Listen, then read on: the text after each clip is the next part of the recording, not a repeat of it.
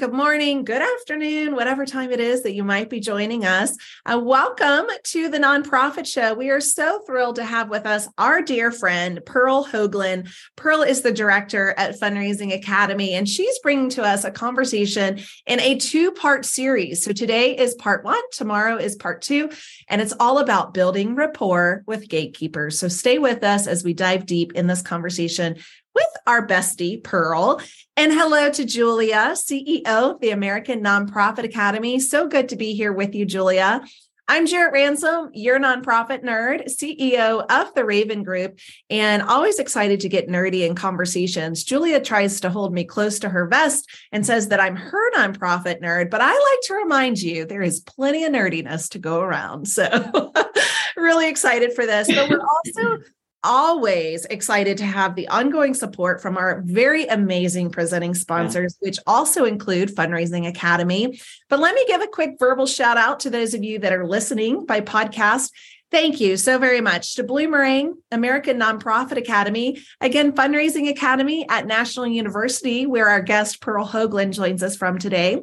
Be Generous, Your Part-Time Controller, Staffing Boutique, Nonprofit Thought Leader, and the Nonprofit Nerd. We are so honored to have their continued support and their investment in this sector. So really glad to have them with us day in and day out as we move forward into our fourth year of the Nonprofit Show. So really excited for that.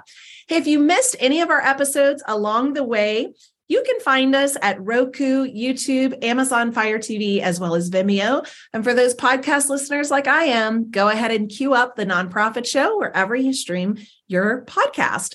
Now, again, our guest today, Pearl Hoagland, she joins us, Director, Fundraising Academy at National University. Welcome, Pearl. Hi, thanks for having me. And I just wanted to nerd out with you. That always makes me so happy. But I'm so happy to be back. Thanks for having me. Yeah, these nerd glasses, they're hot commodity. I think I gave you, I gave you a pair at AFP Icon. I think I sent you another pair, but I hand them out like candy, and I love when they show up on the show. So thank you. They are the best. And I got news for you. This will make you really happy, Jarrett.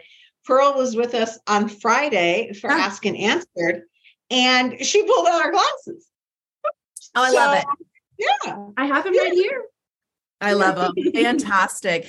Well, hey, Pearl, tell us a little bit about Fundraising Academy and National University for our viewers and listeners that this might be new to them. Yes, absolutely. Well, thanks for having me here. Fundraising Academy, we are housed at National University, which is a nonprofit veteran-founded university in San Diego. Headquartered in San Diego, but fully online. We teach adults from undergrad, associate's degree, all the way up to PhDs. Fundraising Academy is a professional development program within National University. We teach fundraisers from all around the country and frankly, all around the world to build relationships with individual donors so that they can grow philanthropy throughout the region and bring more money to their organizations. So good and so very needed. So today you're talking to us about, penetrating through the moat and then moving to, talking to the key players. So our first key talking point you're going to talk about is before you see the king or queen, you have to get across that moat. And I want to add the fire-breathing dragon too. Yeah. That's fabulous, Jarrett. It's true because I think, it's not uncommon to have fear around this process of fundraising. And we hear that all the time, Jarrett. I mean, don't you think people are always like, oh, I'm so afraid and, this. And one of these things is getting past that gatekeeper or even, dare I say, getting to that gatekeeper. And so talk to us a little bit about what that gatekeeper even looks like and what the concept is. And maybe that in itself will help kind of reduce some of our attention, or maybe it'll spike it. I don't know. No, I think it's, that quote is hilarious. It's from our textbook. One thing I would urge everyone to do, though, is to remember that a relationship with any donor, there is a mutually beneficial relationship. So a donor has the financial investment if you're looking for financial contribution from that donor. And you are the expert and you're doing the great work. So just remembering that to maintain that power balance. So even as we talk about gatekeepers, try to continue to position yourself as a partner versus I'm, looking up here, I need you, and I'm the one asking for money. I would just always encourage you, even as you're talking about gatekeepers, to remember that you are offering a product. It is a social return on investment. It's still a benefit. Julia, what were you going to say? No, I love that, because right out the gate, and again, going back to that fear point, that right there, just, don't you think, Jared, makes it seem like, hey, this is a conversation, a relationship. It's not a power struggle. I love that just overarching approach. And it seems to me the gatekeeper concept has morphed and changed even just during the pandemic. Mm-hmm. What are gatekeepers looking like right now? A gatekeeper is anyone that you need to work with to meet with that donor. It could be a family member. It could be a professional assistant, even a personal assistant, a friend, anyone that is going to help open a door for you to that individual who has influence with them. So that is someone that your prospect trusts and listens to, and someone that you want on your side, helping advocate for you. What about Pearl? I know when we look at, funders, and there are, guidelines on their website of a process that you need to carry out, so it might be send a letter of intent to this email. And then, from that, we'll review it. So gatekeepers, and prove me wrong if I'm, kind of sharing this incorrectly, can also be digital. Is that true? Oh, absolutely. And especially when you look at the world today, the way that we are, for example, at Fundraising Academy, the way that we're teaching people to build relationships virtually, it applies to gatekeepers. Yes. And frankly, the way you cultivate a gatekeeper is how you build relationships with anyone. It's just a different objective and a different, perhaps time period that you're engaging them. But yes, no matter what it is you are looking for, whatever that open door, that entity that is opening the door, that is the gatekeeper. Yeah. And oftentimes, they have, an allotted amount of money every single year that they will grant out or they will award. And so why not be their partner? Why not let them know that you have a great mission alignment with their core values and their own mission alignment? So I love this. So we're going to move into several tips. And again, those of you watching and listening, this is a 2-part series. So we're going to go through 3 of these tips today and 4 of them tomorrow. So building rapport, as you said, and we should really be doing this for all relationships, not just funders. So we could pull this into our personal life. But number 1, your tip is to adjust your attitude. What do you mean by that? So having served one as a gatekeeper at a previous foundation and also cultivating gatekeepers, I can tell you that, again, you want to cultivate a relationship with this person in a way that you would cultivate with anyone that you want to build an authentic relationship with. So be kind, be understanding that you are asking their time. You are asking them to give you time, and be authentic. People want to connect with people who are authentic. Mm-hmm. You can see insincerity. You can feel it. So if that's how you're trying to cultivate a relationship, it's not going to be effective. But also recognize that they're giving you time too, just as you're giving them time. So have the right attitude, be gracious that they are opening that door for you to have that relationship. I love that, because I think that is something that is just a good behavior across the board. From when you walk into your own office or your service center or whatever, it's just a general, it's a healthier way to behave, right? I mean, I think we can all agree we've seen a lot of unpleasantness in the last, several years just within social interaction. And so, I love that you say this. I think that's just an amazing piece. the next piece of this, which is, point number 2, and again, I want to spend a little bit more time on this because honesty is the best policy. And it's like, we're going to tell somebody we're going to ask them for money up front. I mean, like, what does this actually mean, Pearl? So ethically, you shouldn't be lying anyways, right? Yeah. That is important. Yeah. And remember that these individuals are close to your prospect. So also just know that if you are not honest, they will find out. Mm-hmm. They will ultimately find out. And that relationship, that door will be closed on you. So one, if you feel like you can't be honest, there's a deeper issue there that needs to be addressed. But again, when you are, especially when you represent an organization and you are a fundraiser, people know why you're there. Mm-hmm. If you have done your research, you know that this is a prospect who has high propensity to give to your organization, then you should be honest. They know why you're there. If they see that from you, they see that you're upfront. I want to develop a relationship, talk about how we can enhance impact together, blah, blah, blah, blah. You're more likely to build an authentic relationship. If you're starting out and you're not honest, you are never going to be able to recover from that. Mm-hmm. Jared, I have a question for you along this line, because it seems to me, and I don't know if it's just our community, but in the last 10 or 15 years, there's been a lot of development teams that have used this tool of, we are doing a survey about what our community thinks about us. Could we come to you, high net worth donor, and ask you these questions?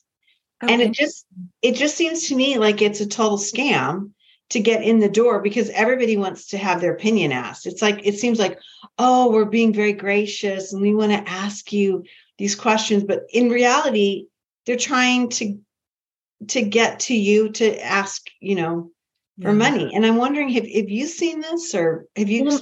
Maybe not as much as you have. I might not be quite up on the level of affluency in our community. Oh, wow. Slap. But I have definitely gotten a few, and I really see those as feasibility studies. They are the preliminary conversations of capital campaigns, right?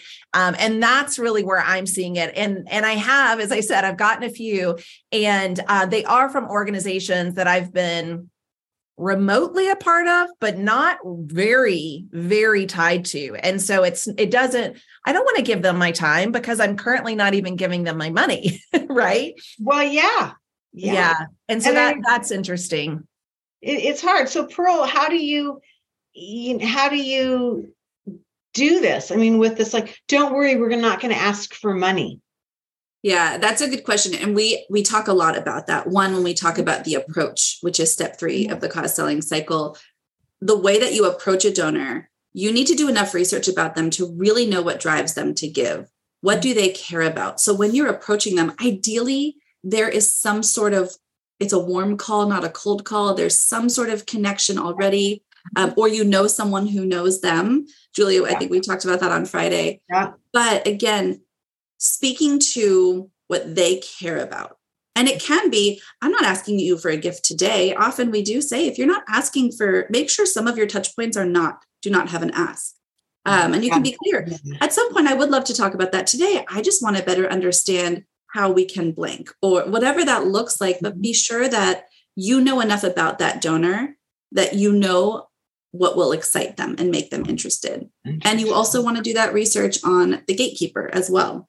So you want to be sure you know as much as you can about them so that you can, again, that first contact is comfortable and it speaks to them. Mm-hmm. That's really critical. I feel like we're already organically moving into the tip number 3, but I do feel like the first 2 are basic humanity and kind of kindergarten lessons, like, not to downplay the model, but it's like, one, be kind to the person that you need to have that conversation with. And number 2, be honest, right? Like, these are 2 core levels of humanity that I think, if we do, to your point, Pearl, take that into all relationships, that would do better for everyone. Yeah, I agree. And, I will say, with the adjust your attitude, especially, I do know I've been there where you know how great your cause is. You're living it day in, day out. Mm-hmm. You also know that you have this financial goal. that you have to meet. So sometimes I can speak for myself. I've skipped over steps. And I know sometimes I've caught myself feeling almost entitled. Who shouldn't give to this great organization? So I can also understand how we might forget that. We might forget that this person might not have a relationship with us. They might be speaking with a number of other organizations. So I have had to remind myself to adjust my attitude because we're amazing. Why don't you want to partner with us? So why wouldn't you want to fund us? I don't get it. Well, so I do understand. I think it's an important reminder that, like you said, humanity comes first. Mm-hmm. Yeah, it does. Now, the next part of this is maybe where we get down to be a little bit more specific, and that is get personal information. This is tip number 3, and it's not really tip. I would say it's strategy number 3 of these 7 strategies that we're covering.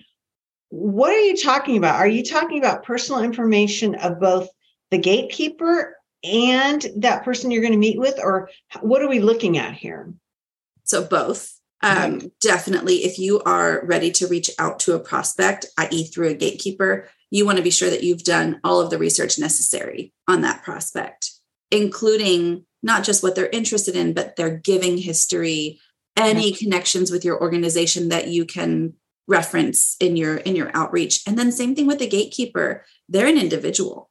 Yes, they will open doors. Yes, they most likely have the donors, the prospect's ear, but they're their own person. So as much research as you can do on them in a way that's ethical, of course, and that supports relationship building. Really what it does is it informs how you reach out to them, any potential red flags. For example, if you know that there's something, whether it's through social media that might turn them the other way, you want to be sure to avoid that, but not in a way like, I know this about you. Oh, and I know this too. Really just to support an authentic relationship starter. And also, it's not just prior, it's when you're meeting with them, asking about them, because everyone likes to hear their name. Use their name, ask them questions about themselves, get them talking, and remember those details. Yeah. In a way, again, that's authentic. Very authentic. May I drop a nugget here? Because I very similarly, there's a gatekeeper of a foundation, and I've actually known her for years in my career. And so I work with many organizations. Well, I know she's a grandmother, and I know she spends so much time with her grandchildren, and bringing that up, you can get her to talk for hours, right? And that is just authentic. It is real, and it's humanity and the person first, and just something like that. And I think, and Pearl, you've seen it, Julia, you've seen it. You have a conversation and people tell you a lot, and you have to take mental notes and, capture that. So just something as simple as being a grandparent, that is such a big key piece of information. Yeah, it is. And I can also say, be cautious. Exactly what you said, Jarrett. That's such an authentic, genuine connection and something that's close to their heart. So as you're doing that, be cautious about, I know when I was in a gatekeeper role at a foundation, and it was very clear when people were trying to connect with me, I can say, but not really. I could tell they were not going to remember what I told them, or they'd ask the same questions every time. So like you said, remember those key details and ask, how's your granddaughter doing? Yeah. Right? It's just such a simple thing. It's authentic. It's real. But just, be very intentional in what you ask, and make sure that you're gauging how they're responding to your questions. Not everybody does want to share. So be sure that you're meeting them where they're comfortable. Yeah. So I've got a question for you, Pearl, and that is to what you just said, the gatekeeper of a foundation whose business is to give money away, and it's transactional, and that's one aspect. But let's say the gatekeeper of a business owner, and you're trying to engage them in their own personal philanthropy. It can be a little different, right?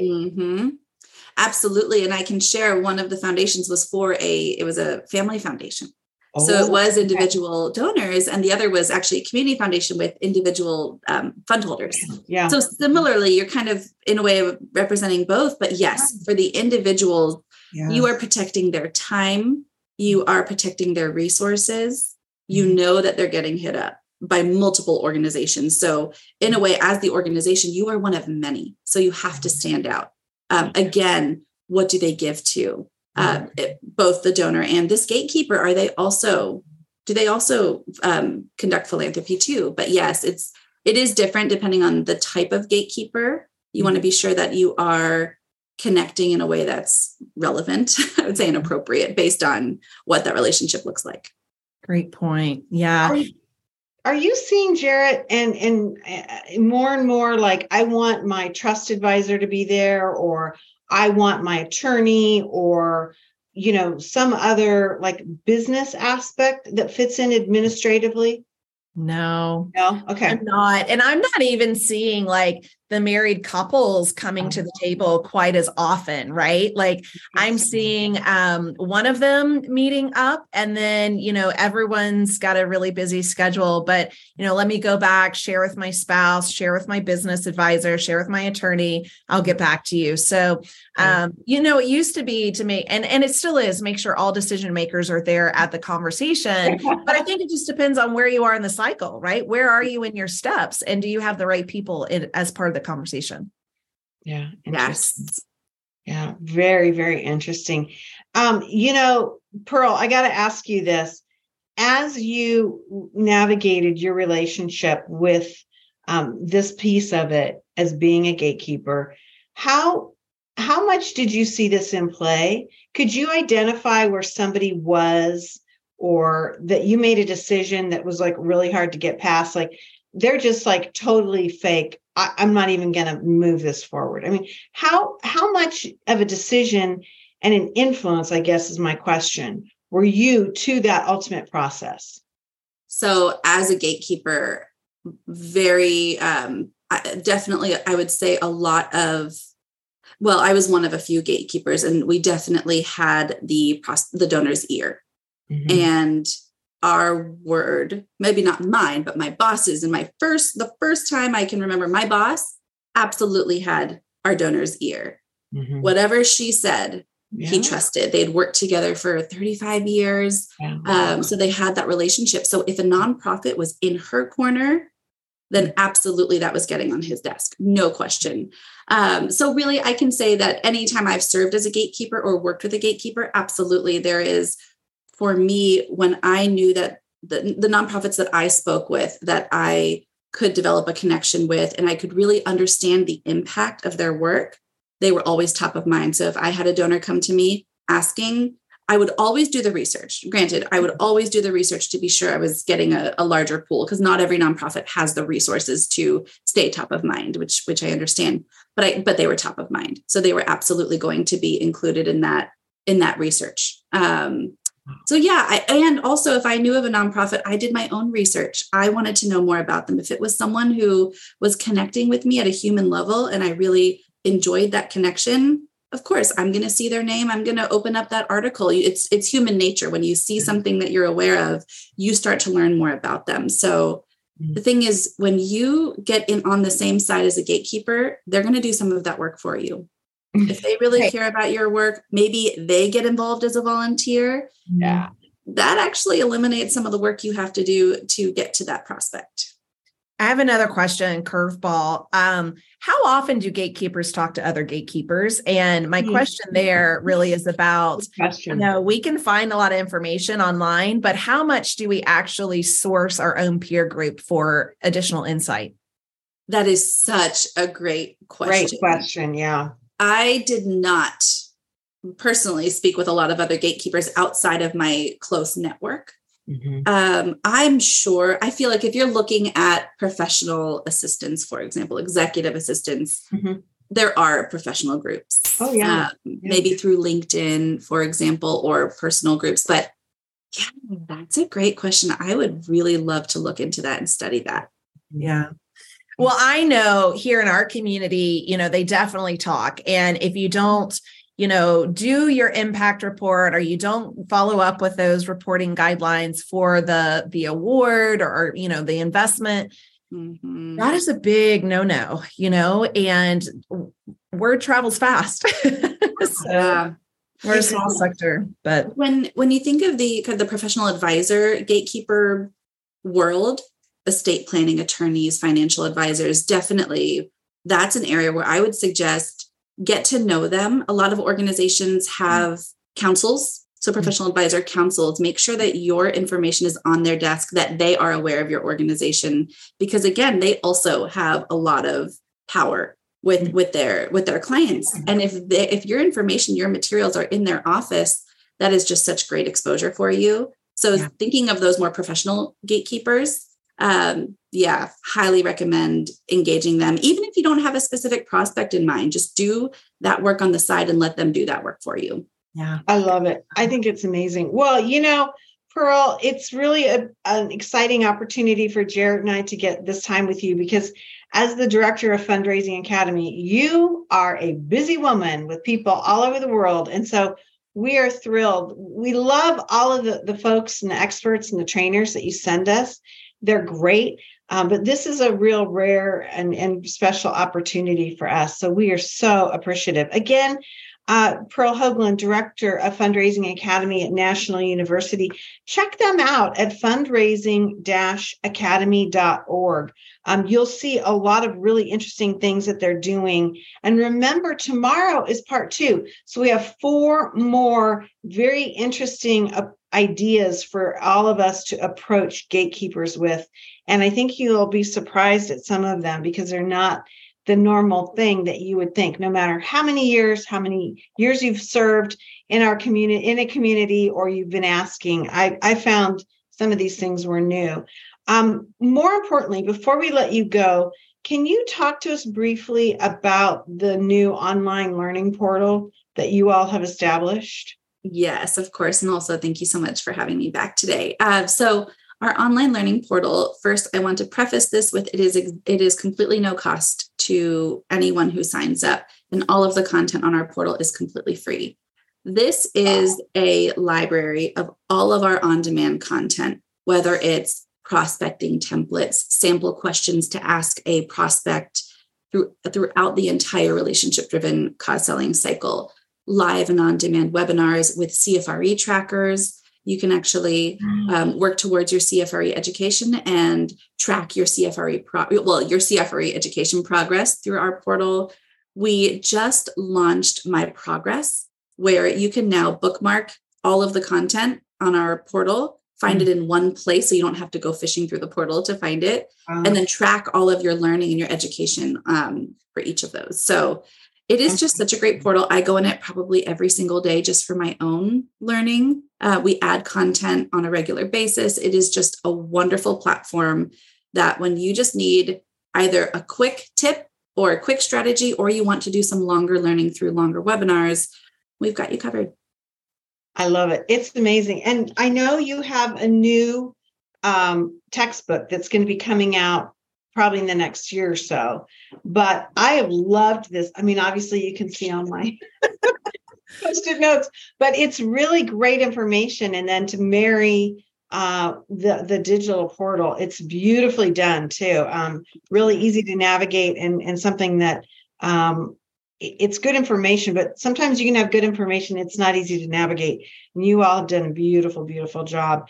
Hey, everybody, I'm Julia Patrick. I've been joined by, I like to say my nonprofit nerd, but really the nonprofit nerd, Jarrett Ransom, CEO of the Raven Group. Amazing, amazing dialogue. And what a great way to start our week. Don't you think, Jarrett? Fantastic. Yeah. Really a lot of fun. Hey, we want to make sure we thank everyone who's with us day in and day out. That includes Bloomerang, American Nonprofit Academy, Your Part-Time Controller, Be Generous, Fundraising Academy at National University, Staffing Boutique, Nonprofit Thought Leader, and the Nonprofit Nerd. Hey, this is going to be really fun. Tomorrow, ladies, we get to explore the next 4 pieces of this. It'll be a lot of fun. I can't wait. I'm so appreciative. Hey, as we like to end every episode, we want to remind ourselves, our viewers, especially Pearl Hoagland, because she's got to be back here tomorrow, to stay well so you can do well. Thanks, everybody. Have a great day, and we'll see you back here tomorrow.